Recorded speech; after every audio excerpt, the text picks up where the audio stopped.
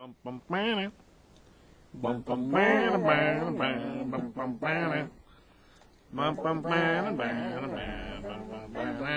to Top 5 Comics, people talking about comics, pop culture, and events. With us here today from the heart of Africa, dodging spider eyes, Ross with Johnny Quest. Does that make Jack Bandit? Yes. Sweet. Also from Planet X, with Gleep and Gloop, we have CBS. We got Crazy Turkey. Also with us from the court of Mytor is Rob. Not guilty. Indeed. God. All right. Well, welcome to episode number 78. Yep. All right, there we go. All right. Let's see. So today we're going to be doing Future Quest number 1, Civil War 2 number 0, the ROM Free Comic Book Day preview from IDW, followed by Robin Son of Batman number 12. That's for the win. And we'll finish that up with... It's not supposed to have a sound effect. Oh. We'll finish that up with Spider-Man from Marvel Comics number 4. This is the Miles Morales Spider-Man, which is confusing a little bit without visuals. So if you're listening today, man, we're gonna do something different today. Well, something different? Is it really? Yeah, man. So how do you preface something like that? This is all new. All. What were we gonna say, Ross? I was gonna say it's awesome. That's all. Oh, okay. So keep listening through the show, and we had a couple digital download codes from Marvel Comics we're gonna give off during the show. So first one to get it. You know what I mean? Does that make sense? Is that how you say that? Yep, makes sense to me. All right.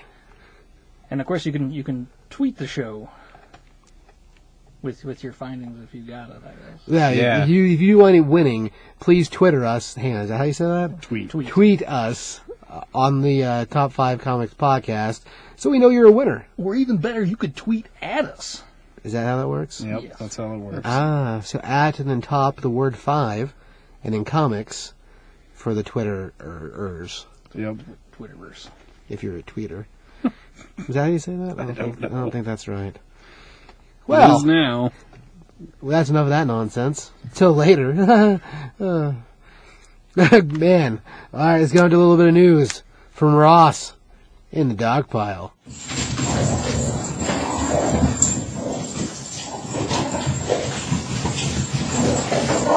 God damn it. Sweet. So do we want to talk about movies or TV or comics first? That's the real question. Man, that's a good question. There's a ton of news this time. All right, well, let's see. Well, if we segue from books to TV to movies, does that work? We should actually end with books. I shouldn't have given you that option. All right, let's start with movies then. TV? Right. How about TV, Ross? Sweet, TV. TV for the win. So in TV, we had Supergirl renewed, but on top of being renewed, it's now moved over to the CW network. Which may have been where it should have been in the first place. With all the other DC shows. Right. And in fact, I've heard a lot of people saying, instead of canceling Constantine, they should have put Constantine there too, and then you could have had a new DC show every night of the week. Yeah, but I think the main reason it works for Supergirl is because CW and CBS are connected companies. Same thing. Yeah. Whereas NBC is its own demon dog. True. Demon dogs! They did get Constantine onto... He showed up on Arrow. They mentioned him since then again. But he's only had the one cameo, so... Anyway, the other crazy thing about that is they're going to do a 4-part crossover with all 4 DC shows. So, Arrow, Flash, Legends of Tomorrow, and Supergirl? Yep. Crossover madness. Yep. It sounds awesome. It's enough to make me watch all of them. I'm not a big fan of any of them, so... Just... Dang it, Ross. Sorry. I can say that I've watched the least of Supergirl, but Flash is amazing. Green Arrow, it's a little attrition, but it is awesome. Where the Arrow. Legend of Tomorrow, I think, is actually building up to be really good. Yeah. It took me a little bit to get used to Captain Cold, but it's actually a really good show so far. And it does have Dylan Dog in it, which is weird. It's got Dylan Dog, yeah. Katie Lutz, who's amazing. and another Superman. It's going to be weird when Supergirl meets the Atom. You'd be hilarious if they make a joke about I might that. be confused. You Are you look an my awful lot cousin? like my cousin. He's like, yeah, I'm tall. I get that all the time. Shrink fly. Yeah, no, it's not. Whatever. Move on. All right, and in other TV news, the trailer hasn't posted online yet, but reviewer people have gotten to see the trailer for Riverdale, which is the Archie TV show that's supposed to be coming out, Oh, man. All right. which is, ironically enough, also coming out on CW. Really? You know what? That one makes sense to me. Yeah, if Honestly. any of them were going to go there, that one would be it. But I guess the word is that it seems like it's an awful lot like Twin Peaks. Huh. So they're talking about, like, mystery dead bodies and stuff in it, which is crazy. Fantastic. So it's kind of crazy because we've got, like, 3 totally different versions of Archie now that are for almost like an adult crowd. Yeah. Well, we got the Afterlife, and then we got the regular, more modernized Archie, and then we Yeah. have this weird Twin Peaks Archie. Yeah. Man. Huh. So kind of crazy. And I've also heard that they're planning on doing some sort of Afterlife with Archie episode in the... That makes just as much sense as anything else. Yeah. So that sounds pretty cool, actually. If it's actually like Twin Peaks and it isn't just CW drama, which it probably will be just CW drama, it'd be awesome. I think it comes with the baggage. I mean, Yeah. it's a part of CW, so it's got to be there, unfortunately. Yeah. Well, that's the crowd you're trying to show the TV shows to. But What are you trying to say, Ross? What crowd do I run with? I wouldn't say you're the regular CW. Oh, gotcha. viewer, Okay. Steve. All right. You don't go there for the drama, I don't think. Exception acknowledged. So, but yeah, that sounds like that'll be a really sweet TV show.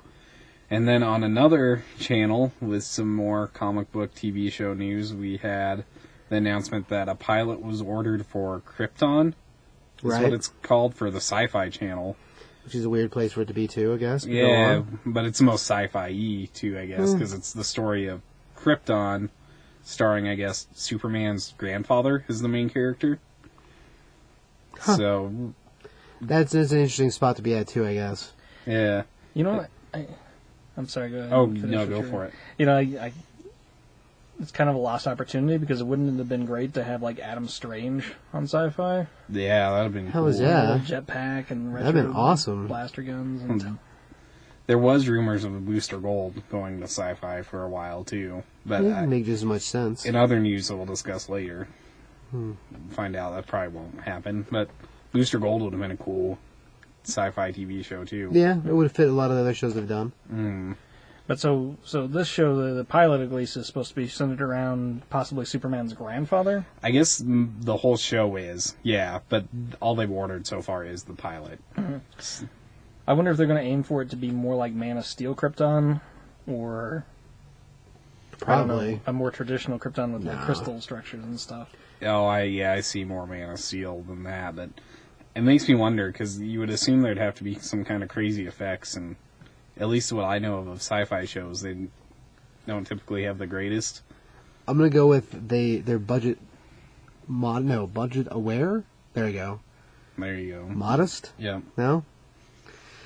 Not always the bet. Sharknado, come on. It doesn't always make it bad, though, 'cause sometimes they have really cool things. Sharknado, like I said. But It's just a joke. No? But the tornado with sharks in it, you know what I'm talking about. we talked about Go on. different story now, I guess. But we talked about NBC with Constantine earlier. Right? I guess NBC ordered another DC show called Powerless, which is supposed to be a DC comedy show. It's got Alan Tudyk in Who it, is awesome. so it looks like it'll be a pretty cool thing. And the main actress is, oh shoot, I have to look it up. I want to say that if I remember right, what I've heard about this show is Powerless is not necessarily about a superhero. It's more about people in the world that have to clean up crap that gets broken. Yep. So as far as powerless is because the normal people in the world are powerless, which even if Alan wound up being a character that lost his powers and then was stuck doing this, he is hilarious. I mean, Tucker Dell versus Evil, awesome. Dodgeball, he's Steve the freaking Pirate, guys, awesome. The pilot with the dinosaurs from that Firefly show, awesome. However, it is really weird that CBS was the ones that doing it, or not CBS, NBC's the ones doing it, because they couldn't make Constantine work, which was awesome. It's true. So This will be a totally different tone, though, too. well, of course it is, but nevertheless, man, if it's not an apartment full of two guys and a lady, they can't seem to make it work. It's true. I guess the premise behind it is basically what you said, where it's the world's worst insurance agency, but they just happen to be in the DC universe. So you have all the superhero destruction, and they're the ones that are cleaning up. Right. So that begs the question: if they have no other superhero shows, then what do they lean on for what destroyed things? They've mentioned in the like previews for it. Right. I think this is where it's going to be tricky because I don't think they're going to show many of the superheroes, but they've mentioned Green Lantern and Aquaman, and I want to actually say the Flash, but I don't think that they'll show. I don't think it'll be like in continuity with the other No, probably not. stuff. It is an interesting idea. It reminds me of that comic book that was Robot Repair Crew, I think is what it was called. Oh, yeah, they're Remember the ones that lived inside the, this has nothing to do with DC, but they're the ones that lived inside the, like, battle mech and were the people that worked on it while it was fighting. Oh, okay. You remember that we did that a while back, actually. It's maybe 3 years ago. Mm-hmm. Yeah, and a long time ago now. The book came out 2 or 3 years ago. We did it on the podcast once. Mm-hmm. A long time ago, Marvel had their own title as well. It was called Damage. Same idea. And Yeah. it was very much the same idea. They were the people who went and cleaned up after Spider-Man or the Avengers did their battles. That's cool. It's an interesting idea. Just weird the station it's falling on. Yeah, I guess if they play up the comedy factor enough, I could see where it could be. Where it could hang out, and so maybe the reason the Constantine couldn't make it is because it was just too hardcore Yeah, and awesome. basically. Okay. It was pretty legit as a horror kind of show. Yeah, so, it was, yeah. If you haven't watched Constantine, you really should. Rod Rodriguez bought it to run it as a rerun season, so maybe that would lead to something else, except I doubt El Rey's going to renew it as a show, which is unfortunate. Yeah, but it is nice that it's at least in reruns and you can Right, watch it somewhere. that's true. So, It's good stuff. in other kind of superhero, I guess this is more towards the sad side of things, but I personally never watched this show. I've heard it was pretty good, but Agent Carter was actually canceled. Yeah, they canceled Carter, which there's been an uproar on the internet about that, which might lead to it getting renewed someplace else, like Netflix. There's a batch of rumors. Oh, yeah, I can see I don't that. know if that's going to happen or not, but there's a whole batch of people that are super pissed about it. And I'll give you, like, the show wasn't bad, but it relied really heavily on the whole, like, stigma of women in the 50s, which she's a woman from the 50s, so it works, but it leaves a weird taste in your mouth when you watch it, depending on who you are. Gotcha. Like, I liked it just fine, but like, I could see that there. That was questionable. Unfortunately, 'cause Haley Atwell's awesome. I doubt it's going to get renewed, mostly because I know she's been picked up from some other show that she's doing a pilot for. Mm-hmm. What show? Do not remember that. I remember hearing about it, but I don't remember what it was. So if that show gets picked up, then I doubt Carter will renew ever. Yeah. Well, at least not anytime soon. In the, I guess the other spectrum of TV shows, Cartoon Network has actually posted online where they are going to do a Powerpuff Girls Teen Titans Go crossover. Right? I thought you were going to use Spectrum to lean into the idea of Con Man, the TV show, which is the YouTube show that Alan Tudyk and Nathan Fillion did. Now Nathan Fillion's cast was canceled. Maybe that'll get picked up farther and do more stuff with it. Spectrum is the show they're supposed to be from in their fake world. Oh. Fantastic. Nice. I don't know why I thought you would have done that. At all. Keep going. That's okay. But anyway, Teen Titans Powerpuff Girls, which sounds awesome to me, but I know a lot of people don't like the Teen Titans Go or the new Powerpuff Girls. And in all honesty, it's not meant for people like me or probably the people that Hang don't on, like not it. meant for people. Who's supposed to watch this, Ross? Well, my this show dog designed likes for it. robots? Oh, your Jack dog. watches That makes sense. That makes a lot of sense. Colors, flashing, quick movement. Yep. All things dogs Thinks like. it's a prey on TV. Yes. Small and injured. Go through a lot of TVs that way. It's sad. It's a real mess to clean up. Bad dog. Anyway, I guess moving towards the movie side of things, All right. Yeah. Okay. we had some pretty big shakeups, I guess, in the DC side of movies, where they've now announced they're actually going to have a production studio instead of just being under Warner Brothers. There's going to be a DC film studio What? headed up by Jeff Johns and one of the lead executives from WB. Which I think they've needed for a long time. I mean, honestly, that's one of the things I think that they are really lacking compared to Marvel. I think this is a good step forward for them to really build their movie franchise. It's true. Because I think that's the big ticket for why Marvel has done so well. Really, is that it's doing its stuff in house. Yeah. And you're having kind of one person give direction through a lot of it too, which is Yeah, it's also a very dangerous kind of thing. By committee, okay. how One dude. dictatorship start. Is that what you're It's how saying? yeah, exactly. It's how dictatorships start, and but that guy decides to buy a chili cheese dog and chokes on it. Not good for true. anybody. Not that I want the man to choke. I'm just saying. Green Lantern issue 20. Jeez. Take that. Everyone's like, oh, boo, guy doesn't like Jeff Johns. I like Jeff Johns just fine. I think he's a great writer. I used to love him when he wrote Booster Gold and Teen Titans. Yeah. Oh, or the Avengers. Anybody remember that? I know I talk about it a lot. Because it was great. It was awesome. Yeah, but 20 was kind of a death now. Yeah. Either way. Now we got a rebirth to fix all that. Yes.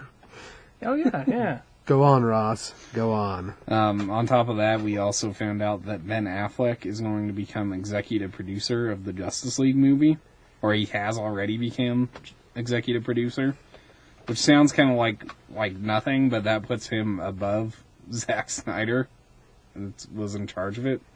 So we're hoping for better direction, not as much nonsense that Zack Snyder likes to put in his movies. Well, I'll give you, Zack makes a good fight sequence. And like Sucker Punch, it's like 5 awesome movies smashed into one. Yep. The only problem is that the backstory's there, but man, it's subtle. Yeah, it's 5 movies that have no plot. That's not true. There's a plot. There's a plot. Very That's not little. true. It's just, it's easily lost amongst the giant samurai buildings and the crazy steam Nazis, which are freaking awesome. I thought the title was right. I felt like I was sucker punched after I got out of that theater. Well, there you go. So, I mean, hopefully that gets you, because of that, you'll get a best of both worlds type of thing, where you'll still have the awesome fights, but maybe you'll have Ben Affleck kind of holding it together with a better plot. Say that one more time, Ross. I know, it sounds wrong coming out. Don't I do like Ben as a director just fine, and I think I do think he's a cool guy. Mm. But say it one more time, Ross, because it's kind of funny when you say it. Because think about all the weird, like, I can't believe Ben Affleck's Batman, and now they're like, oh, guess who's going to drive the boat, you morons? Yeah. And they're like, oh, Ben Affleck, right? Yep. Meh. Haters gonna hate, Ross. That's Well, true. And Watch Argo, or The Town. It's true. Yeah, they're both fantastic. I mean, unfortunately, the truth will be in the pudding, so it'll be whatever the next film is that they actually are responsible for. So not Suicide Squad, but yeah. it's not even going to be I want to say Batman. Aquaman or Wonder No. Woman. Yeah. Actually, I think Justice League is the... I thought Ben Affleck's Batman was first, then Justice League was after that. No, Batman's after. Batman's after Justice League? Mm-hmm. So the first one we'll see with any influence from him sort of being in the front of the boat Maybe. Is will be Justice League, because Wonder Yeah. Woman's already, if not done, is in post for edit. I think Wonder Woman may come out before Well, yeah. Justice League, but he won't have... No, any- I want to say the movie itself has been filming since Batman Superman, so Yeah. I think if it's Wonder- not already done and in post, then I'll be surprised. And Aquaman as well, as far as I know, is already in filming. Yeah, I don't know enough. I don't about think that they've to know actually that. started Aquaman yet. I know there's a lot of the background stuff being done for it, but I don't think it's filmed yet at all. And then we also got the announcement of a Booster Gold movie, That makes me happy inside. which is way awesome. Yeah. Remember what I was saying earlier about Jeff Johns? Good job, Jeff. Yeah, I don't know if Jeff Johns had anything to do with it, but we're gonna. He wrote hope a lot so. of Booster Gold. He did, and his Booster Gold was awesome. Problem Booster Gold, they sold him too well, and everyone hates him because they're like, he's such an idiot. That's the whole point, folks. That's the whole point. And Booster Gold totally has the ability to be like how some of the Marvel stuff is a little bit more lighthearted. Oh, yeah. That's 100% Booster Gold. And you can still have like the epic fight scenes and everything, but he's a goofy guy most of the time, so... You know, he's goofy on purpose. It's to sell the idea that, don't pay attention to me because I'm a dumbass. Just like a musician... Take two. Magician with the whole sleight of hand kind of thing. It's true. Does that make sense? Yeah. Okay. And maybe it just not. hit me. This would be hilarious if this is in the same... I mean, because they haven't said for sure. I'm assuming it'll be in the same universe as the new DC stuff. Right. Just because of how edgy and everything has to be for the DC stuff to put Booster Gold as part of that. It could be really funny playing off how dark Superman is and how dark Batman is. And, Well, honestly, they need a little light. mm-hmm. Honestly, films like Guardians and Ant-Man, if they haven't shown us anything, it's that you can do movies with comedy in them and not lose the action focus. Yeah. And I think that's something that was missing from Superman versus Batman. Mm-hmm. And honestly, like, it's half of why they got Superman wrong. Is that Well, yeah, and it's not like it needs to be a comedy movie. It's just that they need to feel like people, not just... yeah. Well, and that's one of the things that makes Robert Downey Jr. work so good as Iron Man is that he's legitimately funny at moments while still being in character. making the character work. Not to say that you need to make, Batman or Superman like that, but Booster Gold could be actually a great injection of that into the series. I could see quite a bit of, like, meta-style humor in that, too. It reminds me of when the Legion of Superheroes showed up in Smallville. It's actually one of the only episodes of Smallville I've watched, but when they showed up, they're like, you're nothing like the Superman we know. Because they come from the comic book world where Superman was totally different. So I could totally see Booster Gold showing up and being like, what is this? And way different than... That'd be a weird spin if they did that. Yeah. I find that unlikely, but that would be weird. Well, and with the ending of, Batman versus Superman, not to give anything away, but Superman could be a lot different the next time we see him. It's true. Not just his haircut. I mean, have a sweet mullet. Oh, man. That's where I was That'd going. be so awesome if he came back that way. Beat me to the punch. Then, all right. Okay. Move on, Ross. On the Marvel side of movie news, we heard rumors that Michael Keaton is once again in talks of being the villain for Spider-Man Homecoming. And then in a separate set of rumors, we've heard that the villain is probably going to be the Vulture. The funny thing is the rumors don't connect together, I guess. Yeah, they're like two different rumors, but they make sense. I mean... They would both fit together. I mean, think about Birdman, the movie. Mm-hmm. Then the idea of playing the Vulture. And the idea that he was Batman. Awesome. Yeah, I think that'd be a really cool choice. With that, we've also seen a lot of Robert Downey Jr. mentioned in the cast of the movie. And I guess the speculation is that he's going to play some sort of mentor role. So, a lot like, I guess, what happened in Civil War, but throughout the rest of the movie. Which is kind of crazy to think about, that you'll have Iron Man be the mentor figure to Spider-Man. Are you saying because he's a drunk and doesn't know how to lead anybody? Yeah. Including himself? Yep, that's exactly it. I'm just hoping for some more hot Marissa Tomei action in there. That's all I'm hoping for. Yeah, Aunt May getting down. Awesome. Jeez. She'll be there. Too many words? Maybe. Let me take that back a little bit. Aunt May looks good. Take two. I like the new Aunt May. There you go. All right, yeah, that was like take three. Whew, someone's got to teach me how to count. Move on, Ross. Move on. Segue. We're almost through the movie news now, so I guess the last big thing is that they cast Cate Blanchett as, is it Hela, the Thor villain? Oh, God. The goddess of The underworld? Yeah. Okay.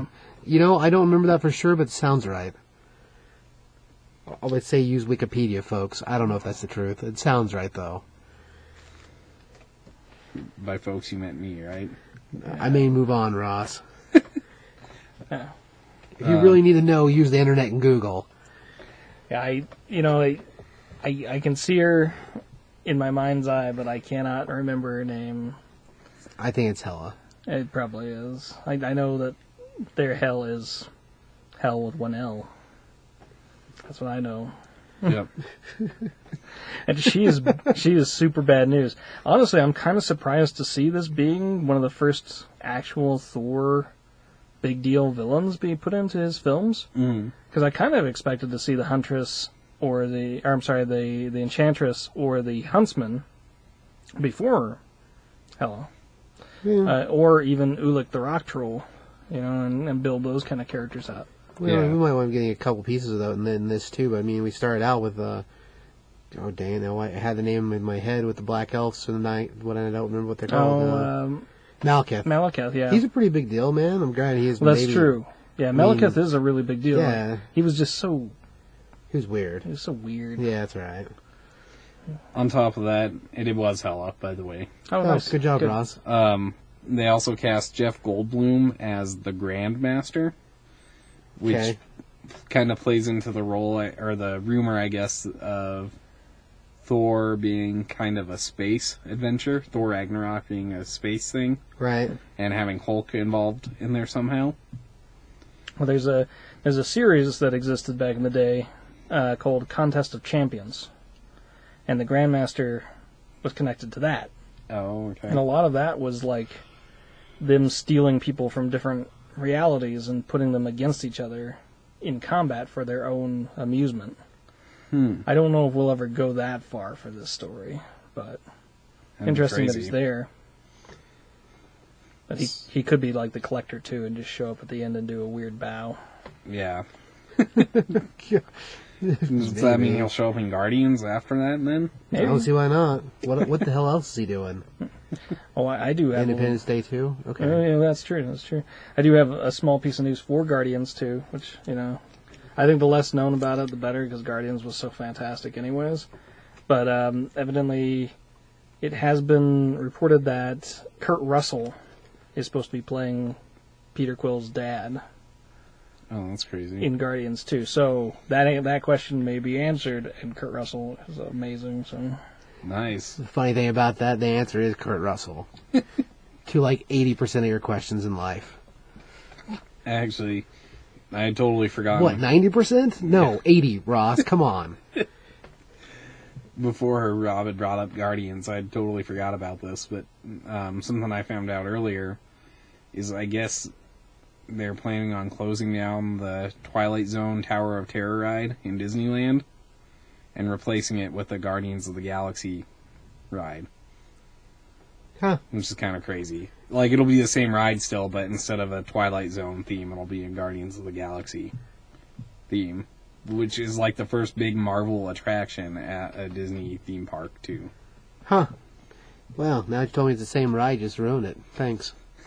They'll just replace all the Rod Serlings with Star-Lord, and that's it. Right. The dog with the Rocket Raccoon. Perfect. Perfect. And again, moving into more actual comic book news, DC unveiled their new logo this past week. Another new logo. In Yeah, I saw it. how many years? It's only been like... 5. Has it been I'm 5? going with 5. yeah, it was just before the New 52. Yeah. With the new 52. Yeah, so like a little bit afterwards. But new logo's interesting. It looks a lot like an older logo to me. Looks like something our cousin did. Yeah, it's, Cousin's 5. 5 years old. It is a odd choice, I think, for them to already be changing the logo. But I guess they're trying to fit it in with their past playing into their future. So Well, that sounds like a company got paid a lot of money to make some words up. yep. Good job. A lot of money to make some words up. Give me the dictionary. Find me something that makes sense meta-like. Mix two things together. What's funny is it doesn't look futuristic at all. to No. me. It looks 8-bit, which is kind of awesome because it looks 8-bit. I guess it kind of does look It does. 8-bit. I didn't notice that. but 8-bit. You'd think I would have. I'm surprised you didn't. Um, Ran right out the same day and got tattooed. And I'm like, what are you doing, Ross? I'm like, I don't know what that means. He's like, it's a new logo. And I'm like, really? hopefully they don't change it again tomorrow. Good luck with that. Good luck with that. On the other company, Marvel, there's only two The apparently. other? There's a whole slew of other ones in the middle there, Ross. Oh man, now You you keep tell moving me. with Marvel, though. Ruins Go my on. whole I know. structure. I know. We found out that Darth Vader is ending, unfortunately. Darth Vader, the comic book? Darth Vader, the comic book. Ah, there you go. Well, that's I mean, that. I guess the person kind of already ended, kind of. Are you talking about the guy in the suit, or are you talking about the movie with The this guy in the suit? Is it any different? I guess not really. No, I mean, James Earl Jones is still alive, so Oh, okay. God bless you, James. But yeah, I guess they had originally planned it to end from the beginning. But it still is kind of sad because it was a really, really good Star Wars book. It was a really good book in general. It was Yeah. awesome. Gillen's a good writer. The art team on it is pretty decent too, so it's pretty cool. But yeah, like you said, if they had a goal to get to, at least they got to the goal, and that's that. Yeah, and we got a couple of really cool new characters out of it. And hopefully, I'm hoping that there's like a sequel to it that they're not telling us about. That after Darth Vader ends, they go into like a Darth Vader Part 2 where a different character, maybe they'll focus on one of their characters they made for the Darth Vader comic. Maybe we'll jump between Empire and Return. Yeah, So we found out what Vader's doing out there, hanging out in space. that'd Maybe. be cool. Yeah, that's what I'm talking about. And then I get the last pretty sad part of news was Darwin Cook passed away last Monday. It was I Monday think or so. Sunday. Yeah, it was this last week. It was really sad. He was an awesome artist and writer. He actually wrote a whole bunch too. Most well known for The New Frontier. Well, yeah, and he had the animated made out of that too. So Yeah. And speaking of animated, that was one of his... That's actually what he got hired into, was to work on Batman the Animated Series. right, and then were we talking earlier about Batman Beyond, the intro that he did it by himself on a computer? Yeah, he basically did the whole Batman Beyond intro on his laptop by himself, Which is crazy. which is awesome. If you've never seen that, you should go check it out right away. Right. YouTube it. On top of that, he wrote an episode of the Justice League, the animated series, too. Right. I don't remember the title right off the top of my head, but Yeah. He did a whole slew of covers and a whole slew of other books too, and actually had a hand in one of the books we're working on tonight. The Future Quest book was kind of one of his, partially his idea. yeah, I guess it was his idea from the start, and he pulled in Jeff Parker and Doc Shaner to be kind of the creative team behind it. But he actually redesigned all the characters himself. Well, redesigned. They're not all totally different, but Yeah. He gave Birdman pants. That's a win. You know, Yep. surprisingly, it's actually a respectful redesign yeah. versus some of the redesigns where they come out and you go, what? Why did you do this? Yeah. Yeah. Now, don't get me wrong, Wacky Races need the facelift, but it's not Wacky Races redesign. You Yeah. know, this is a respectful redesign. Yeah, this is playing close to the source material, but changing some things that needed to be changed. But yeah, so I guess that was his big contribution towards the Future Quest right at the end. But yeah, it's too bad. Definitely miss him, that's for sure. Yeah. And it's another great creator that we've lost in the last few years. We've had a lot of great creators go, unfortunately. So Yeah. Yeah, I mean, it's the way the world works.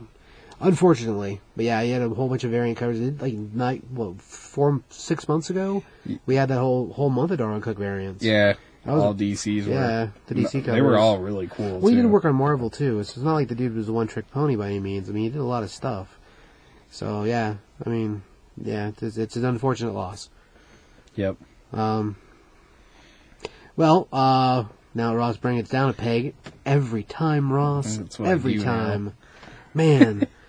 It didn't used to be that way, and that's I know. what it is now. Yeah, I know. It's like you're carrying a stick with you everywhere you go. Well, I do carry a stick with me. I know. That's true. No, that's why I said it. All right. Let's move into Future Quest number 1. Just to let you know, there will be spoilers.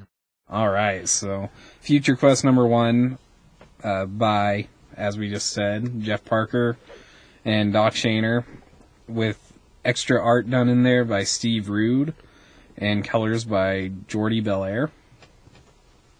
So Future Quest is it's the big mix of all the Hanna-Barbera action, basically, from all the way from the 60s to the 80s, basically. All kinds of really cool stuff in there. The book starts out with a giant space war and a dying alien, very similar to Green Lantern's origin, is what it reminded me a lot of. Oh yeah, very similar. Let's see, what is his name? They never actually say the character's name that is coming up on this other character. The General is what they're saying. The General's a crazy four-armed alien. And as our character that we're following goes up to him, the General gives him his armband. And with this armband, he'll have the power to defeat the enemy that they're fighting against. Within the next couple of pages, you see that there's like a whole army of characters with similar uniforms. And they're at their very last stand against a giant, crazy tentacle alien Yeah, thing. like a squid tentacle alien. Yeah, it's crazy looking. They call it the Omnicron. I think it reminds me a lot of Cthulhu, basically. You don't see like its head or anything, That's but there's true. a bunch of crazy tentacles going Yeah. everywhere. I don't think you've ever encountered him, but Shimmagorath also comes to mind. Oh yeah, you can see that. And with that, with his new armband, with the General's armband, they'll finally have the power to defeat it, they believe. And right as he's blowing up the alien, the other, like, space army person next to him says, "No, the General's armband has a shield." And our main character is like, "But if I activate the shield, it won't." And right as he's ending his sentence, it kind of blows away everyone. Well, yeah, as they're doing it, they've decided it's their last stand because in order to make the gauntlets shoot enough power to destroy the crazy tentacle thing, it's basically going to eradicate all of them, and they can't get away. And that's when the plucky sidekick, well, not even sidekick, there's one of the other soldiers is like, no, there's a force shield on that one. And Yeah. he's like, no, wait! Oh! Yeah, I mean, he knew about it. He just wasn't going to activate it, so he could go down with the rest of his. Yeah, with the rest of the battalion. Right. He didn't want to survive because he knew the shield only would work for one. Yep. From there, we skip to the Florida Everglades, where we have Johnny Quest and Haji flying around in jetpacks. Because that's what Johnny Quest and Haji do in their spare time, fly around in jetpacks. Are you kidding? All the time. Yep. They're actually on a mission for some strange signal to try to discover like these strange signals they've been seeing across the world. They basically been sent by Dad to go play in the jungle with the alligators, which is crazy. It is crazy. And, Look for and science fiction stuff, kids. Good luck. Here's some jetpacks. Perfect. Don't worry about the alligators in the water. Eh. We do see, though, that Race is watching over him with Bandit in the helicopter, which that's a dangerous option, I think. But Dog in a helicopter? Yeah. Hell yeah. from there, we see just two people, we're not quite sure who they are yet, stepping off a plane, kind of talking about how they have to go across the world for whatever they're doing, and one of them releases a crazy purple eagle from a cage. It turns out that they're secret agents for, what was the company, Rob? Falcon 7? Yeah, they work for Falcon 7. Falcon 7 is their Their boss. Yeah. Yeah. and he sent them to work with Dr. Quest to solve what they think might be a catastrophic world The issue. end of the world. The guy's name is Ray Randall, and the girl's name is Diva Sumati. And if you know much about some of the old Hanna-Barbera cartoons, you'll recognize who Ray Randall is.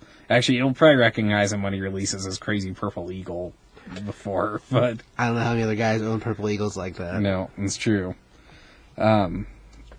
Meeting up with Dr. Quest, they find out that whatever they've been monitoring has suddenly appeared. And they leave to go after it. Stuff's about to get real. Yeah, and Dr. Quest is like, well, there's a hovercraft, but I don't know if it'll fit all of us. And Ray Randall's like, oh, I don't need a hovercraft. And they leave. From there, it skips to Johnny Quest and Haji once again. And now they're in for a lot of trouble because crazy jet plane with giant robot spiders has showed up behind them and has released the spiders to... The kids kind of think that they might be tracking down them initially. So we find out that the crazy spiders have been sent by Dr. Zinn, who, if you know the Johnny Quest cartoons, he's basically Dr. Quest's arch nemesis. Perfect, yes. And one of the 3 smartest men on the planet. It's true. They mentioned that earlier in it, that there's 3, and Dr. Quest and Dr. Zinn are 2 of them.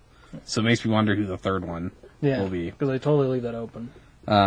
Dr. Zinn has also teamed up with, they don't show them in here, but they say it, FEAR.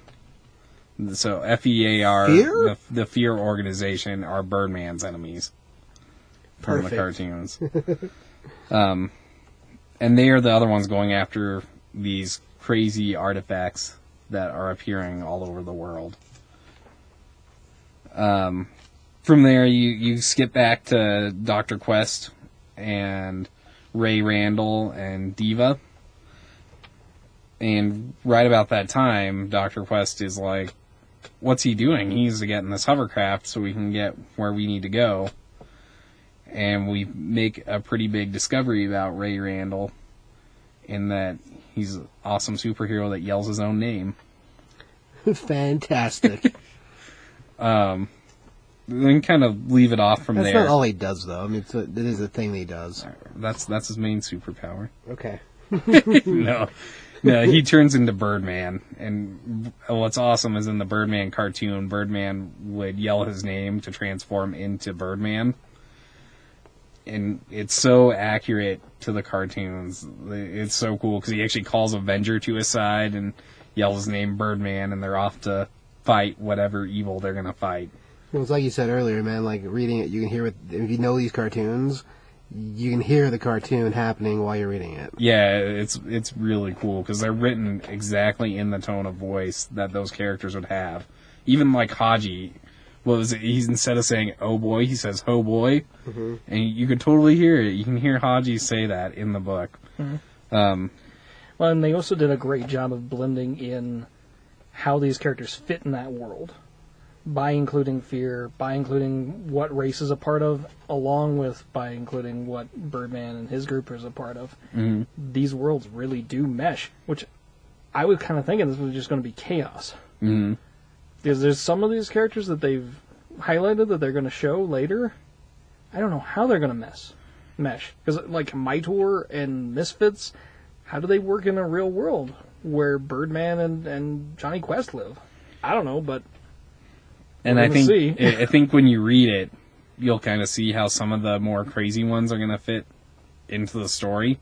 But it's such a good starting point to start off with Johnny Quest, because they're the more, not necessarily realistic, but you could see where that could kind of fit into a more real world. Yeah, they can fit a little better. And Birdman is one of the only superheroes that actually takes place in like a modern day Earth, well, on a regular Earth version of the planet, instead of like crazy space area.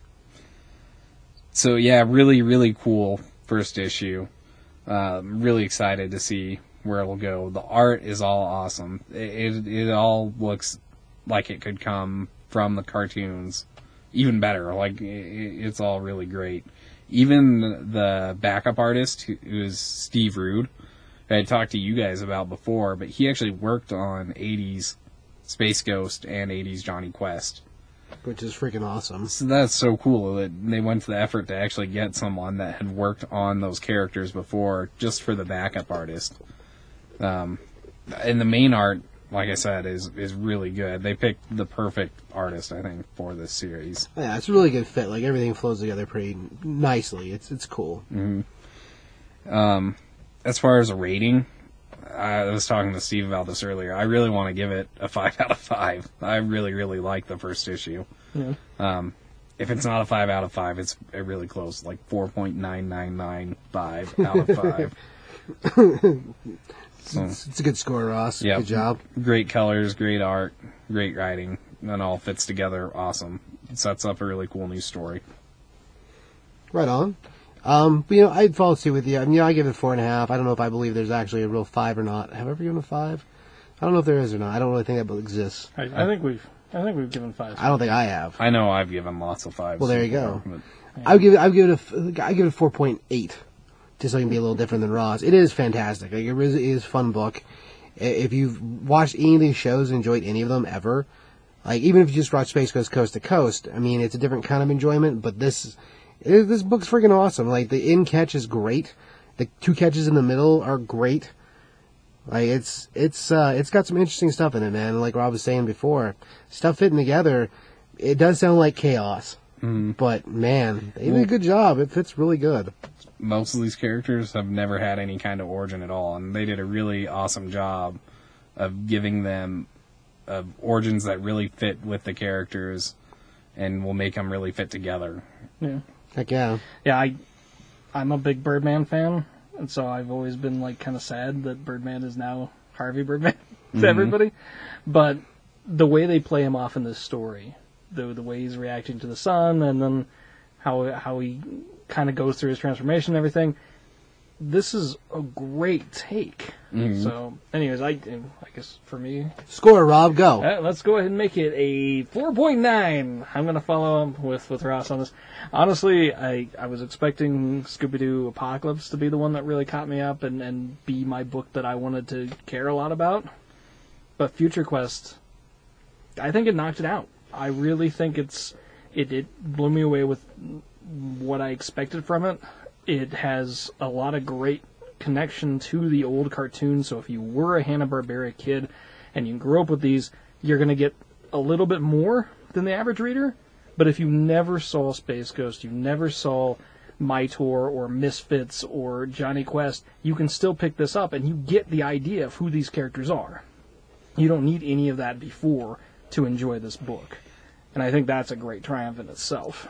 And it's like we were talking before with the redesign of the characters, and that it's a really respectful redesign and re-storytelling, where you're not like, what the heck is this? You're like, oh, this is really cool. This is kind of how I pictured a lot of these characters in my head, like as backstory with what wasn't happening in the cartoon. Yeah. Yeah, I give you that. I think we got a by proxy bid from old Mike, who hasn't been in the show for a minute, but score-wise, he gives it a 5, which is good times. Sweet. Unfortunately, I didn't get to talk to Curtis this week, so and I don't know if Curtis hasn't been in this week, so I don't know if he's actually got to see this book yet or not. But I have a Curtis feeling would like it a he'd lot, be in the too. same ballpark most likely. But yeah, so score-wise, good scores across the board. It's good stuff. I think I'm scooting mine up to the 5. All right. Well, there you go. Chips all in. All right. Yeah. Vegas, baby. I don't know how that has anything to do with anything. All right. Well, let's move on to the next Civil War II, number 0. Doesn't have an interesting title. A couple of numbers in there. Isn't it? It's good times. Yeah. Rob, you can tell me a story about the Civil War. I'll certainly try. Hopefully we're going to be coming back to this as we go, because I think this is going to be a big, impactful event.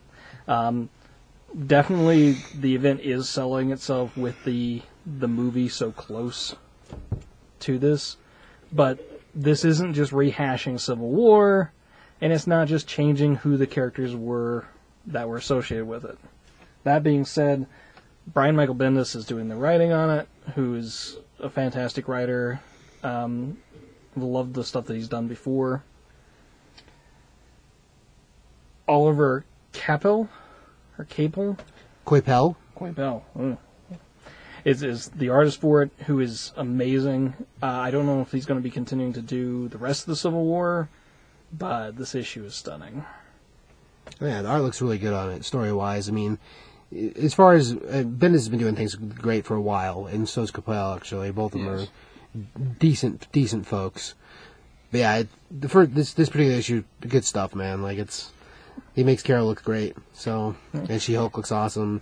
The whole opening for the court case scenario, man, it's awesome, dude. It's really good. Yeah. And of course, Justin Punzar being the colors for the book. So, I don't know why that's a course, but it is. We actually open with She-Hulk actually just as She-Hulk being a defense attorney for a former supervillain who evidently had a lot of flamboyancy in his past. He winds up it sounds like, at least from what She-Hulk has to say, he winds up being kind of entrapped.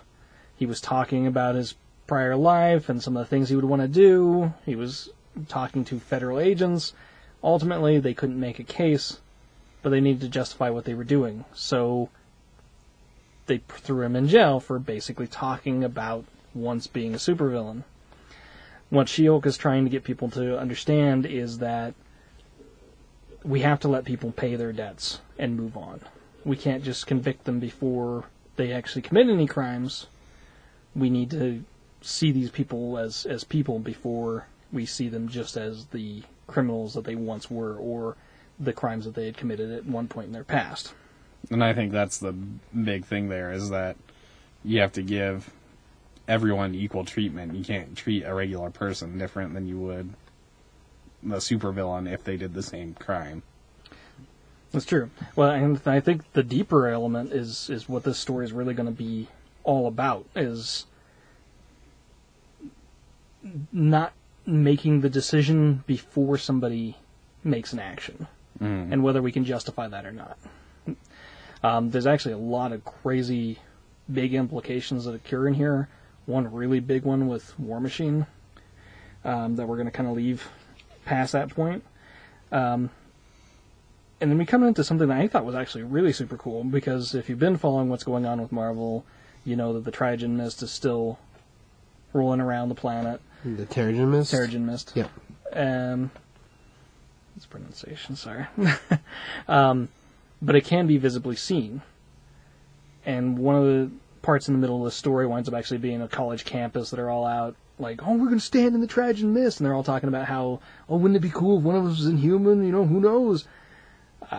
The reality of the mist coming in and people changing can be pretty scary. It's super freaking crazy. What exactly was that? I don't know. It's something that actually came out of... it came out of Infinity. The Infinity miniseries, or story arc, I guess. Event. Basically, long story short, Black Bolt wound up destroying Attilan, along with the really big stockpile of Terrigen or Triogen crystals, making it into a mist form that is now circulating around the planet. Now, eventually, the mist will dissipate. But what's happening is, as it rolls through cities and across the ocean and into new continents, anyone who has Inhuman DNA is being activated and becoming an Inhuman. Oh, okay. Or dying if they don't have enough in them. So there's been a fair amount of folks who have died from it, too. Yeah. It is also causing a wide-scale sickness in mutants, which is something that has become a big deal in the series so far. But basically, in humans, the DNA form has existed evidently with us since pre-caveman days, supposedly. Well, yeah, the way it was set up is apparently the Inhumans are there's two different groups of Inhumans that lived on Earth. They were put here by the Kree. Yeah, Kree. As basically here to terraform the Earth. Well, then the Kree got in a giant war in space with the Skrulls, and the folks who were in charge of whatever science experiment was going on down here on Earth basically got dead. And so they were just left here to do whatever, and had nobody telling them what to do, or nobody running the program anymore. So eventually, some of the Inhumans living in the city of Attilan were like, you know what, this is stupid. We're going to go live on the Earth and mingle with the population of Earth. And another group, which the royal family is mostly part of the other group, it was like, no, we're gonna stay here and wait for the Kree to come back. And then you fast forward years and years and years later after the split. Well, the ones that went and mingled with humans, for all intents and purposes, unless you've gone through the mist, you don't look different. You look like a human. Mostly. Yeah. I mean, there are ones that have powers that look like humans too, but generally when you go through the mist, it turns into some crazy thing. Yeah, it activates your dormant traits, and generally it gives you crazy look to you, or spikes, or flames, or whatever. Not everybody's affected the same way, but it basically transforms you, like your mutation happening. Well, after inbreeding with humans, the genes are still there. They've just been dormant for years, and once they mingle with humans, eventually the idea of them being different wasn't even there anymore. So now you fast forward to now, and you have this whole population of maybe they have dormant genes, maybe they don't, you know? I see. It's just like a blood type. As far as the country's concerned, a lot of us have Native American genes in us. Mm-hmm. Not everybody knows they do, but it'd be like if that all of a sudden could transform you into a crazy power person by this mist happening, then maybe it would. See. So it's one of those. It's a pretty interesting concept, just the idea of the intermingling of species or whatever. Mm-hmm.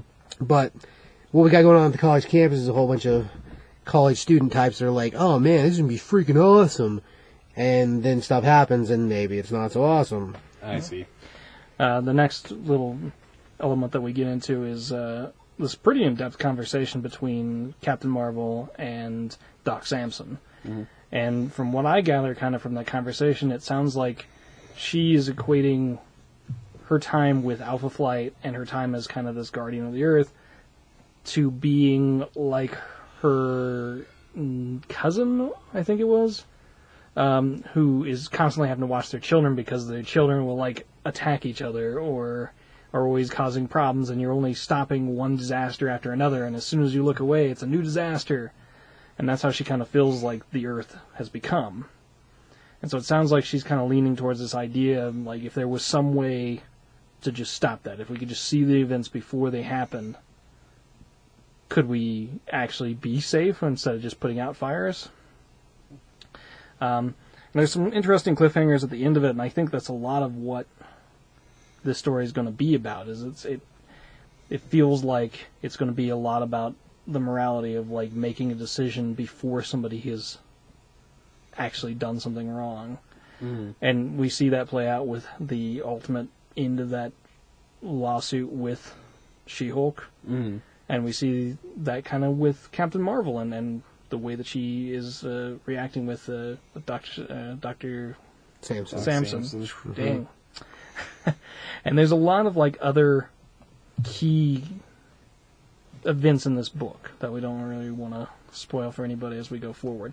But Civil War II, it's not going to be like Civil War I, but it is going to divide the Marvel U, and it's going to divide it in an interesting way. And I'll have to see how that's really going to play through, but don't skip this Zero issue because a lot of important things happen in it. Yeah, and like you said, it sets a pretty good tone. I mean, it's very Minority Report going on. So, Rob, score for the book? I give it a very high. I think I'd give it a 4.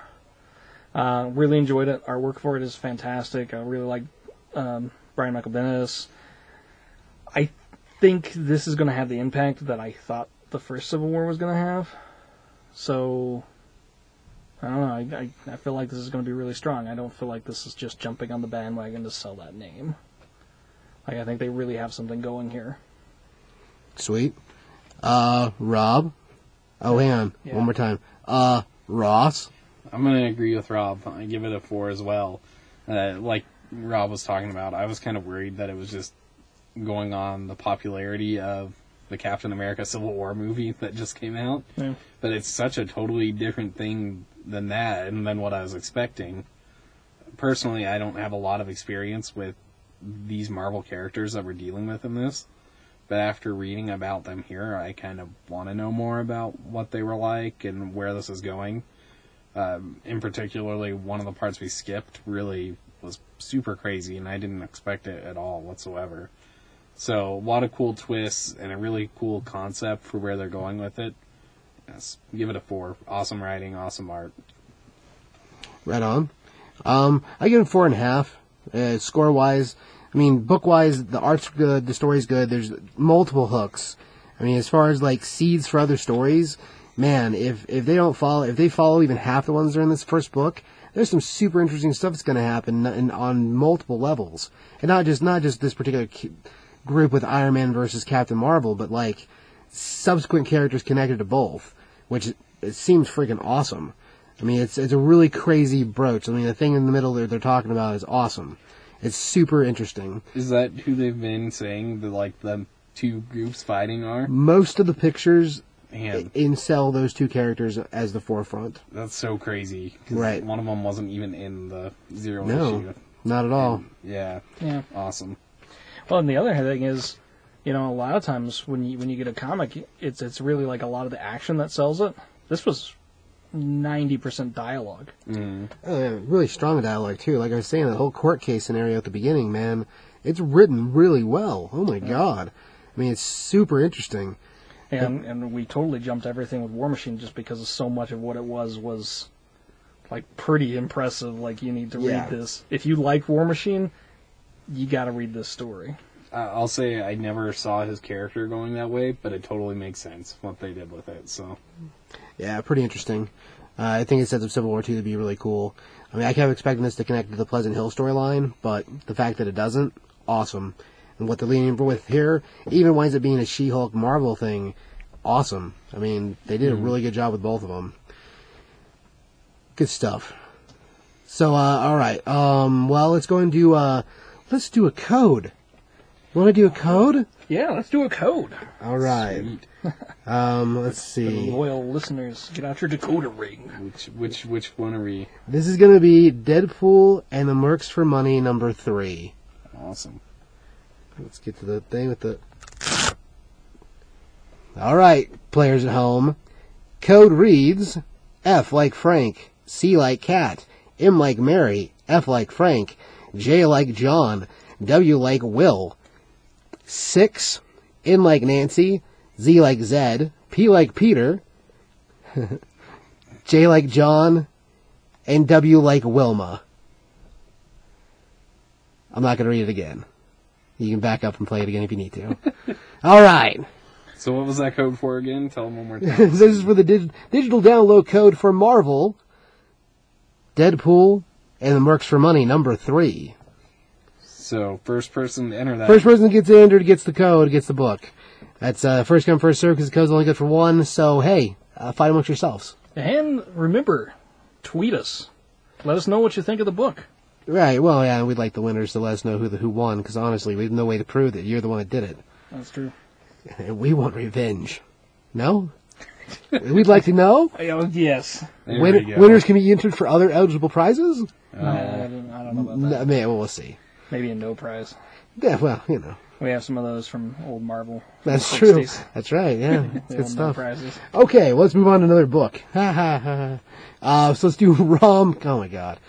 ROM the Space. Well, this is just ROM. From the Free Comic Day preview. Book came out from IDW. Now, if you know ROM at all, you'll remember ROM from the 80s Marvel comics, or from the action figure made by Hasbro.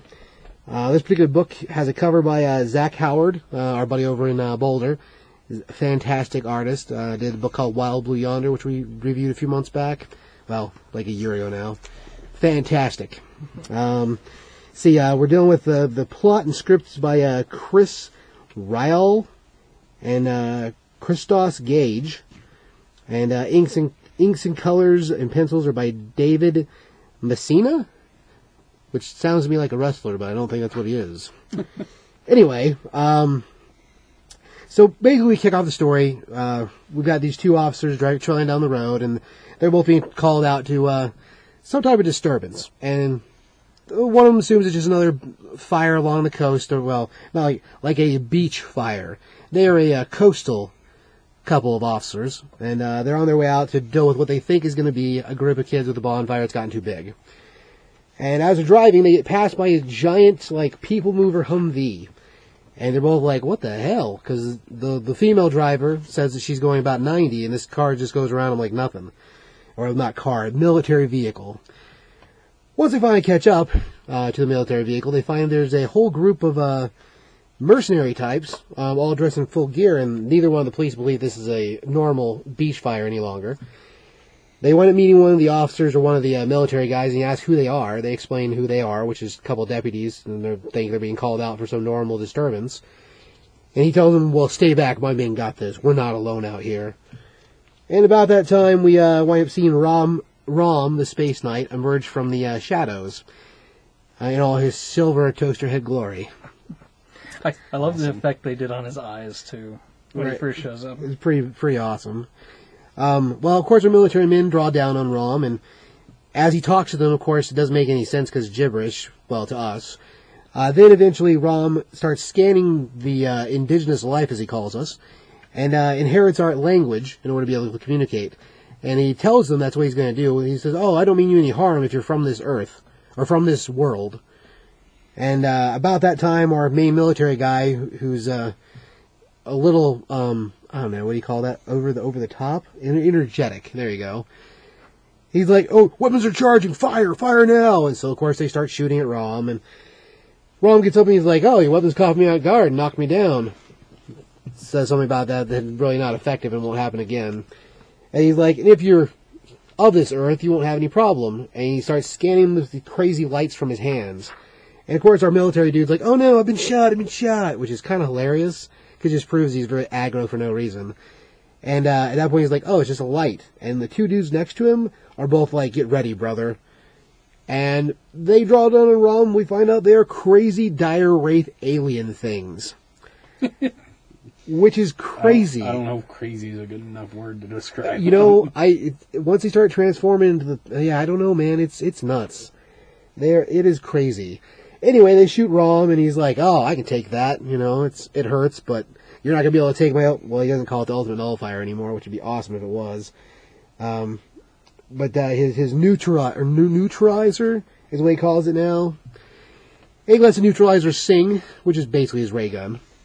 And it melts the hell out of the two army guys next to him, which is kind of awesome. At which point we run into with one of the third military men, who at this point, both our police officers are like, oh my god, what the hell is going on? And sort of freaking out. Then we get one of the transformations, which is what Ross alluded to being crazy. As the dire wraith spurs both of them in the head and then starts draining the life from the male officer. And he's running his mouth about something about the girl being marked, and we don't really know what that means yet, but I assume it's going to come back in the regular issues of the series here in July, probably. Yeah. Anyway, he goes after Rom, and at this point he's transformed to the point of being a crazy monster with like blood wings and crazy teeth and a giant mouth thing going on. Yeah, I think he calls himself a Wraithhawk. Yeah, Wraithhawk. So there's a little more fighting or whatnot. I mean, it is a very short story because it's a free comic day preview. But Rom basically takes him out, and then Rom's like, yep, I'm going to protect Earth and take out the dire wraiths. See y'all later. And away he flies. I love the last thing. The guy's like, dire wraiths, and right. Like no clue what just happened at all. Rom's like, now your war is Rom's war.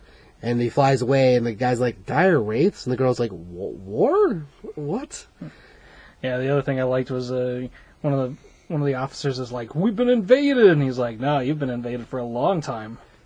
I've just come to find out what's actually here.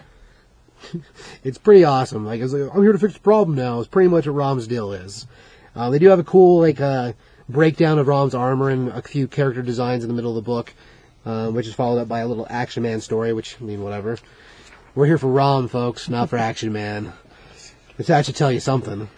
Anyway, the Rom book's going to start in July. Again, I'm a very big fan of Rom. If you haven't noticed from the last few episodes of my books to watch, I'm like, Free Comic Book Day Rom. Now there's still a Free Comic Book Day Rom. Well, there still is, but the regular series will start in July, so... We'll just get out one of the Free Comic Book Day ones every week until then. Every week till then. That's going to be a lot of Rom in there for... They are going to do a bunch of variants over at IDW. There are ROM variants also. It's like the subscription covers for that month. They're going to feature ROM on the cover. That's pretty Not sweet. Necessarily in the story, but on the cover it will be. So that's going to be freaking awesome.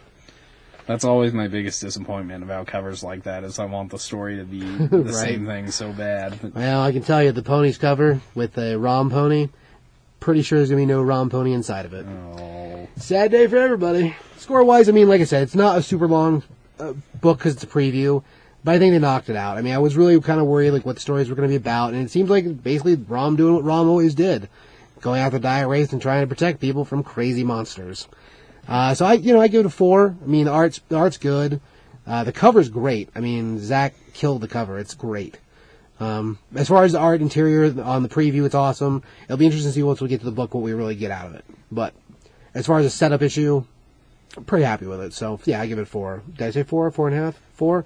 4. I think 4. We'll go with 4. Okay. How many fingers are on a hand? Don't count the thumb. 4. All right. Rob, score for the book? All right. I think I'll actually give it 3.5. I remember Rom back in the day. I really liked it. I thought this was a great interpretation. Rom speaks a little weird in the story, but I think it's because he's adjusting to English language. I do like the way that they made the Dire Wraiths look. I like the take of it a little bit better. But yeah, it seems like it's going to be a really cool story, and I think they have a lot of opportunities to make it great. Mr. Roth? I'm going to give it a 3.5 as well. Probably, I don't know if you guys knew this or not, but that was the first Rom thing I've ever read, ever.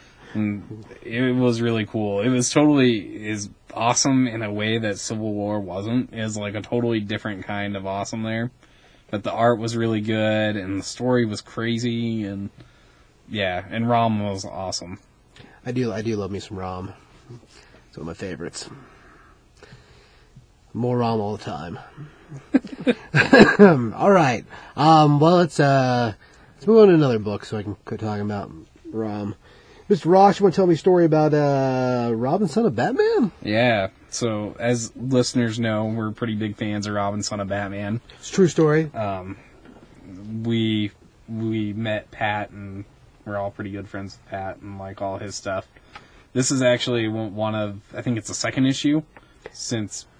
I want to say this is the third issue since Pat is not You're currently right. on the book. It's the third issue that Ray Fox has taken over on. Right, which we find out now, from recent releases of DC, blah blah blah about Rebirth, and from Mick Gray, that they're going to be working on Superman. Mick, Pat, and Peter Tomasi.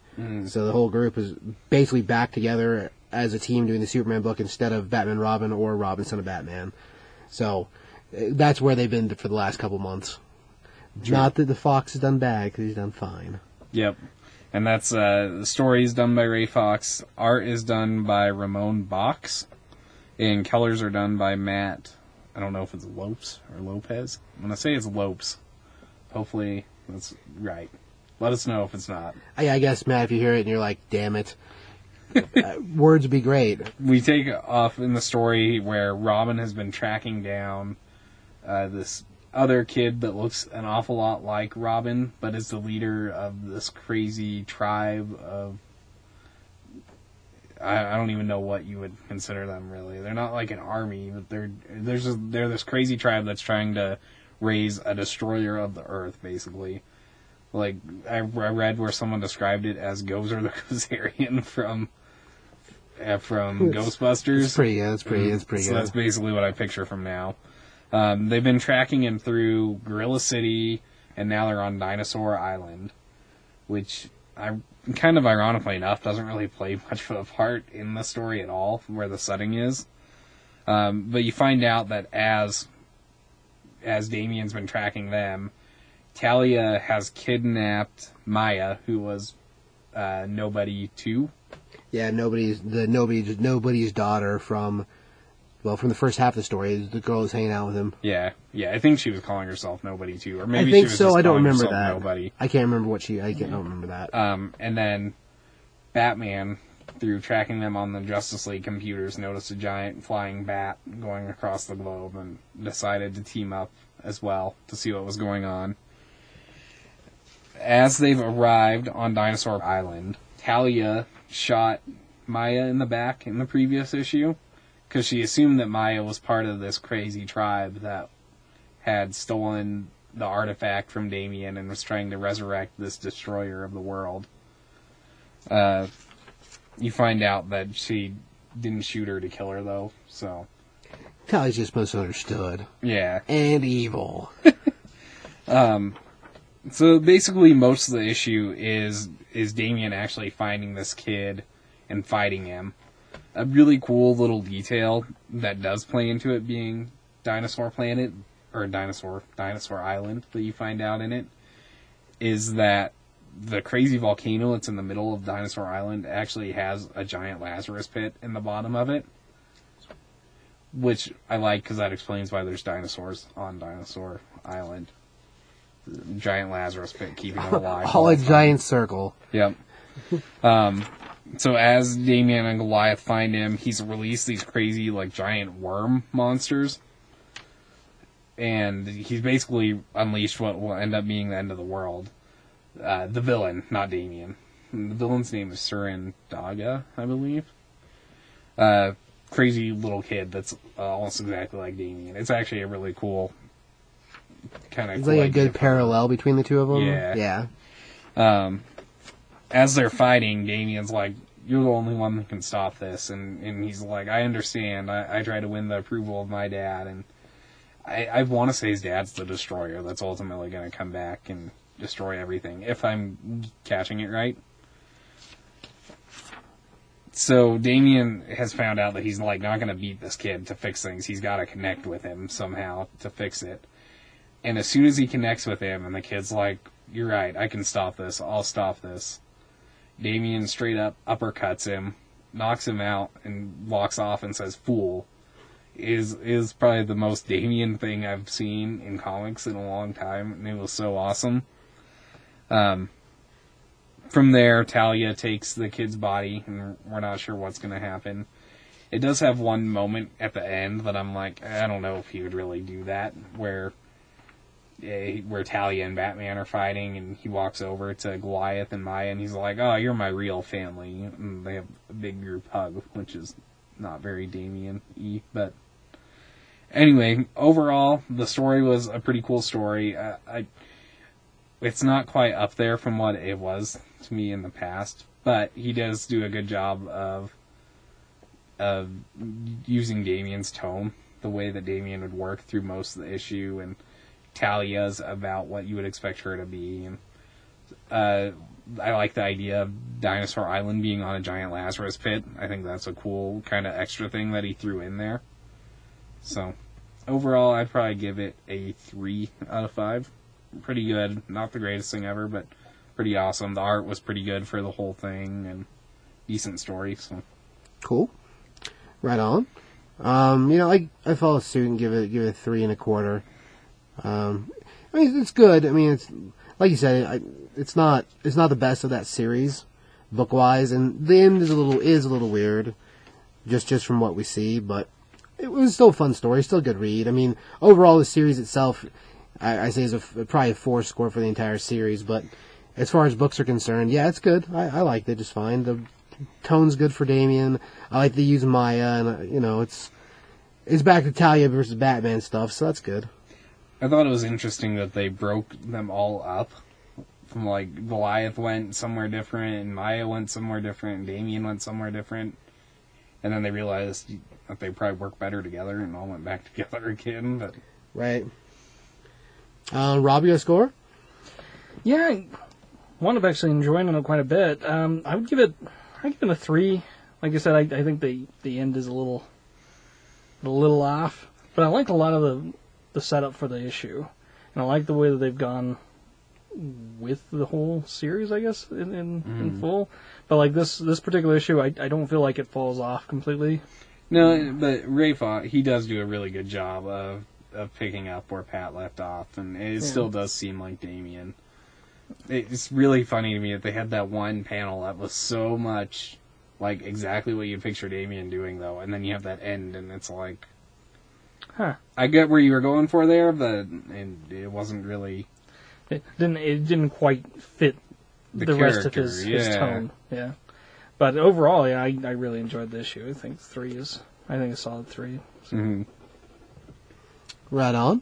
All right. Well, let's move on to Spider-Man number 4. That's right. Like the non-amazing Spider-Man. You don't say it that way. Put the man down. Nah, it's Miles Morales. Actually, this series has been fantastic so far. I really didn't like the Ultimates. And so I really didn't read a lot of the Ultimates. And so Miles, I knew about him, I knew stuff about him, but I hadn't had a whole lot of real time with him. As the series has gone, I really like him. I understand why he works so well for the Ultimates. But this story is being written by Brian Michael Bendis. No, that's crazy. With art by Sarah Bachilia. If I got that wrong, I'm very sorry, because phenomenal artist. With inks by Gaetano Karlik. And Justin Ponzer doing the colors, and also helping with the cover. But Miles had a lot of adjustment coming into this. It's not a matter of adjusting from the Ultimates to the regular Marvel Universe, because they just seamlessly threw him in there. And he's worked out really well. And they're actually doing a really good job of tying this together with what's going on with the all-new, all-different Avengers. But a lot of what's going on with Miles right now is kind of balancing his work as Spider-Man and his work in school. And his family kind of really cracking on him as his grades are falling. And he's kind of getting to that point where he's trying to have to make that decision of being Spider-Man or being Miles, and what he can do between there. Because like Pete, he doesn't want to quit. He doesn't want to quit being Spider-Man, but you know. Well, like Pete, he's got his whole other life to take care of. Exactly. And one of the big things that's happened in school lately is they got a new student, which is Fabio, or Golden Balls, from the Uncanny X-Men. And Miles' best friend is basically like, I really want to meet him, but he won't go over if Miles doesn't go over. And so, like, a lot of the beginning of the story is basically them hashing out, like, who's going to go over there, and Miles being kind of like, I don't want to talk to this guy. And, like, it kind of gets down to the point of, like, almost how tough it is to be heavyset and Asian, and how tough it is to be black and Spanish, and, like, who has a harder time at it, you know? All the way up until, like, Fabio actually winds up introducing himself, and Miles' friend kind of lets a big secret go. I don't really want to get into too much there, but it winds up having some great, like, interpersonal dialogue between the two, and kind of shows a lot of this relationship that he has with his best friend, which I was so glad they brought over from the Ultimates universe as well.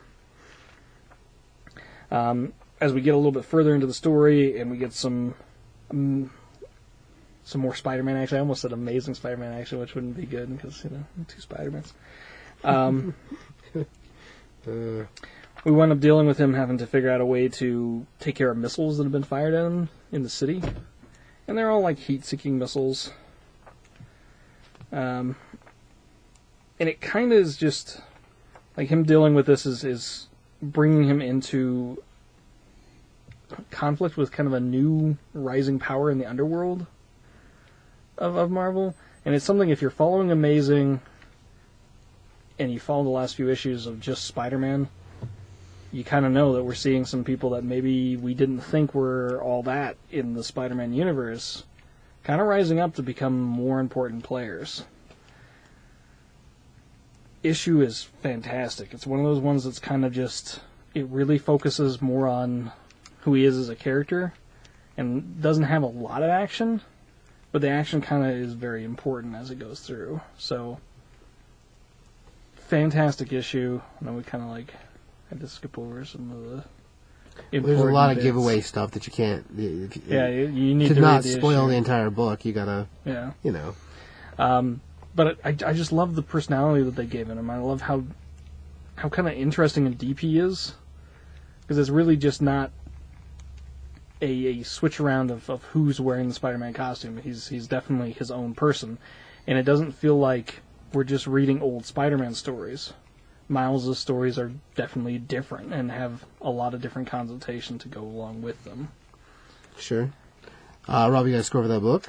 I've been super impressed with the Spider-Man series so far. I'd give it a 4. I really enjoy it. Love the artwork for it. Storyline is fantastic. Brian Michael Bendis, once again, incredible writer. And then Sarah's fantastic artist. Like, That's a good looking book, yeah. Got to keep an eye on her. She's going to go big places. So I'd give it a 4. All right. Mr. Ross? I would give it a... Yeah, it's tough. I'd probably give it a 4, too. I honestly, like I've said, I'm not a big Marvel person, but this Spider-Man book was great. And like Rob said, he's totally different than Peter Parker, but at the same time, it feels like a Spider-Man story to me. Like, just everything about it does. And I liked that it wasn't a huge... It wasn't like a big epic story. It was a very grounded and personal story, but still had a lot of good conflict and a good resolution in there. And yeah, well, good issue, good art, good story. And I think actually they brought up a pretty important element for his character moving forward. Mm-hmm. And it's something we didn't get to talk about because of, the spoiler in the issue, but I think it's important, so. Right. I follow suit with you guys. I give it 4.5. I mean, Bendis, he's almost, I want to say almost everything Miles Morales related he wrote. Even the stuff, almost all that Ultimate stuff, if not all of it. In my head, I don't feel like there's any book that he didn't do for Miles. So, like, as far as a finely crafted character, I mean, the dude has been writing books for a while, but Miles is just awesome. Setup-wise, it's a good set of stories. I mean, the issue before this, we went on dealing with the new Miss Marvel and how her and Miles fit together, and that was awesome. Yeah. All the stuff going on, the all new Avengers has been really cool. But yeah, this book just adds to more of that. So as far as stories, it's cool when they bring over the rest of his cast, because whenever they were doing the Secret Wars, I was kind of afraid that if Miles just shows up by himself, there's a lot of pieces there that are important pieces, so I'm glad that cast came with him. But yeah, book-wise, I give this one a 4.5. I mean, it's good stuff. If you're not reading it, you're really missing out, because it is awesome. Yeah, I can't say it's the best Spider-Man book on the shelf, but it's damn near. Amazing, and just Spider-Man, clearly top tier Spider-Man books. Yeah, I almost give Miles the edge right now, just because things in Spider-Man are a little weird. I do enjoy Miles' story, like, a lot. Right. So. All right, let's do, you want to do one more code? Yeah. Yep. Why not? Okay.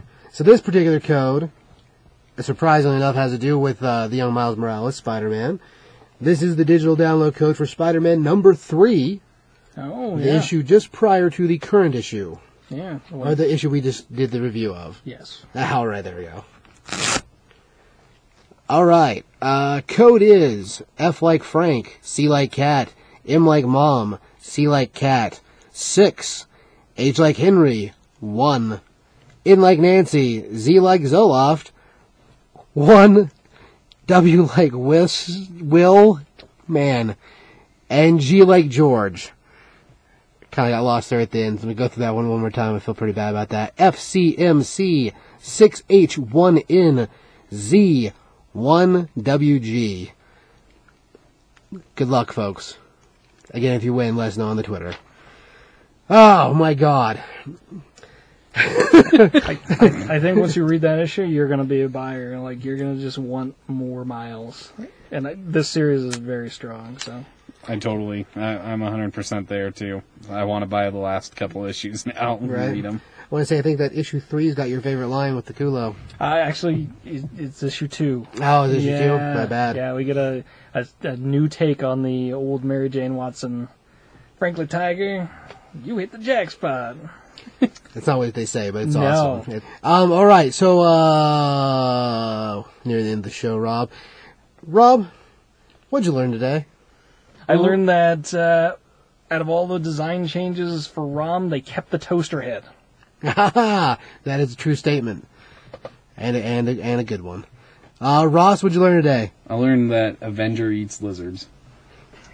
That true. is true. Yeah. That's a meat-eating eagle. Man, he's right. Or It hawk. is. Or, Bird. Eagle. You're right. Sure. Man, wow. That's a good one. So Ross, what I learned today? Rob, what did Steve learn today? Steve learned today that Falcon 7 is the whole joke for Philkin 7 as Harvey Birdman's name. That's a true statement. I'm not sure if I knew that or not, but I'm going to feel like I didn't. Perfect. I like how Ross passed the buck. Good job, Ross. Nice. You know what? I think I know who the third smartest person is, but we're going to table that. Oh, No, man, I'm curious. answer now. I think it's this. I think it's the Herculoids guy. I think it's the barbarian from the Herculoids. That makes sense, I yeah. could see that. I had a theory myself, too. But Was that the same answer? no. What was your theory? I think we've heard a lot that Frankenstein Jr., the kid, I forgot his name now, Okay. that his mom is like the top robotics expert in the world and built Frankenstein Jr. to be his protector. Right. I'm thinking that his mom is probably the other. Now, I'm that'd be a good gonna choice. say she's in the running, but I will give you the Herculoids had their own variant cover, and that barbarian looks like Conan. He's supposed to be a scientific genius. Well, I don't know if I made it up in my head or not, or if it is actual something I learned somewhere. But I want to say, the main Herculoids guy was Xandar? Yeah, Xandor was a scientist. Yes. Yeah. So Si, I senor. could totally see the Robs too. His idea of wearing pants and not wearing pants because he's a genius. All right, let's do some books to watch. Oh my God. Who got books to watch? When do you guys go? Surprisingly enough, the Wacky Racer Okay. one that they're gonna do. Like, actually, it looks fantastic. Even though, like, I kind of cracked on it a little bit, but it looks like Mad Max because they had the guy working on Mad Max helping them.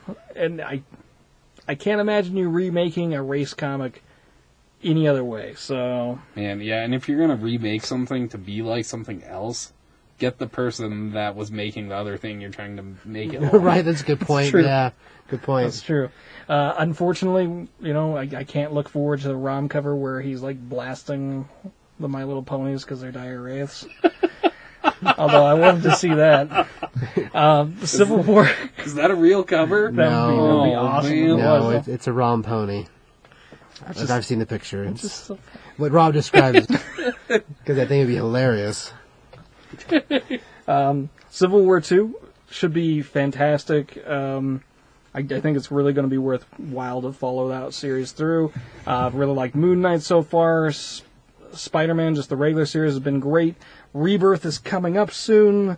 I think next week is. Say issue next one. week is the Universe book. Yes. Yeah. Birthright is fantastic. Black Science and Deadly Glass. Deadly Class, of course, Yeah. for old Mike. So, Don't call him names. no, well, for awesome Yeah, Mike. Mike's an awful. There you go. Oh, this is an old. Oh, okay. Never mind. I guess old is a name now. I like to point out things that are not nice. Yeah. Sorry, Mike. We miss you, buddy. Ross, books to watch. Well, of course, like all the books we talked about today were awesome, and I'm excited for the next issue of all of them, even the ones I didn't read before tonight. It's true. In particular, I'm really excited for Future Quest #2. We also have Scooby Apocalypse coming out next week, Right. which I honestly don't know if I'm more excited about that or Rebirth. And Rebirth is supposed to be a big universe. Changing event Yeah. or book. It is 80 pages, Ross, for the mild $3.99. But So we Scooby get to the reprints. Apocalypse, And then the Scooby reprints will go Apocalypse up. has a dog in it. I was that talking talks. the entire time you were talking. Go on with the dog. Scooby Apocalypse has a talking dog in it. Perfect. What, does he talk? Or does Yeah. he emoji? It's the same thing, Rob. Well, he kind of talks in the preview. Yeah, Yes. it might be Shaggy imagining him talking. Whatever. I'm not entirely sure, but yeah, it looks really cool. With Darth Vader ending, I'm really excited to kind of see how it will end and what the future of those characters are. And I've also been reading the Superman. It's not the Death of Superman. I don't remember the exact title for the event, Oh man. Something end. Final days.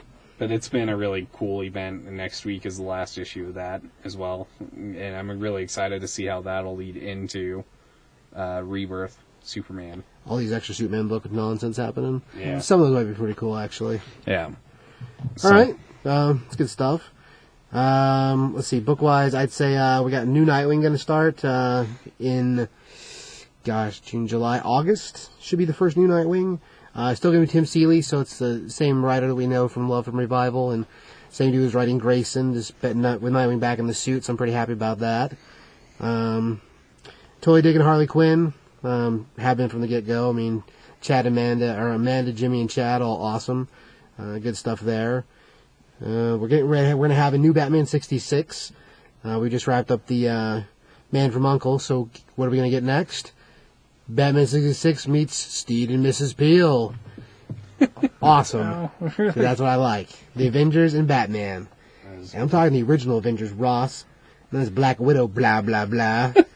I do like the Black Widow, though. You know what I'm saying? And the blah, blah, blah. Well, duh. That's what Just making sure. Yeah, there's a song about it. By Kesha, who's also fantastic. That's true. I think we just went through the circle of things Steve likes. Pretty much. I think yeah. we need a zombie in there. And then The only thing missing is zombies and, like, Pikachu. Cute Yep. things that are dangerous. That's pretty much, yeah, that's my whole bag. Cute things that are dangerous. Man, that's truth. Sorry.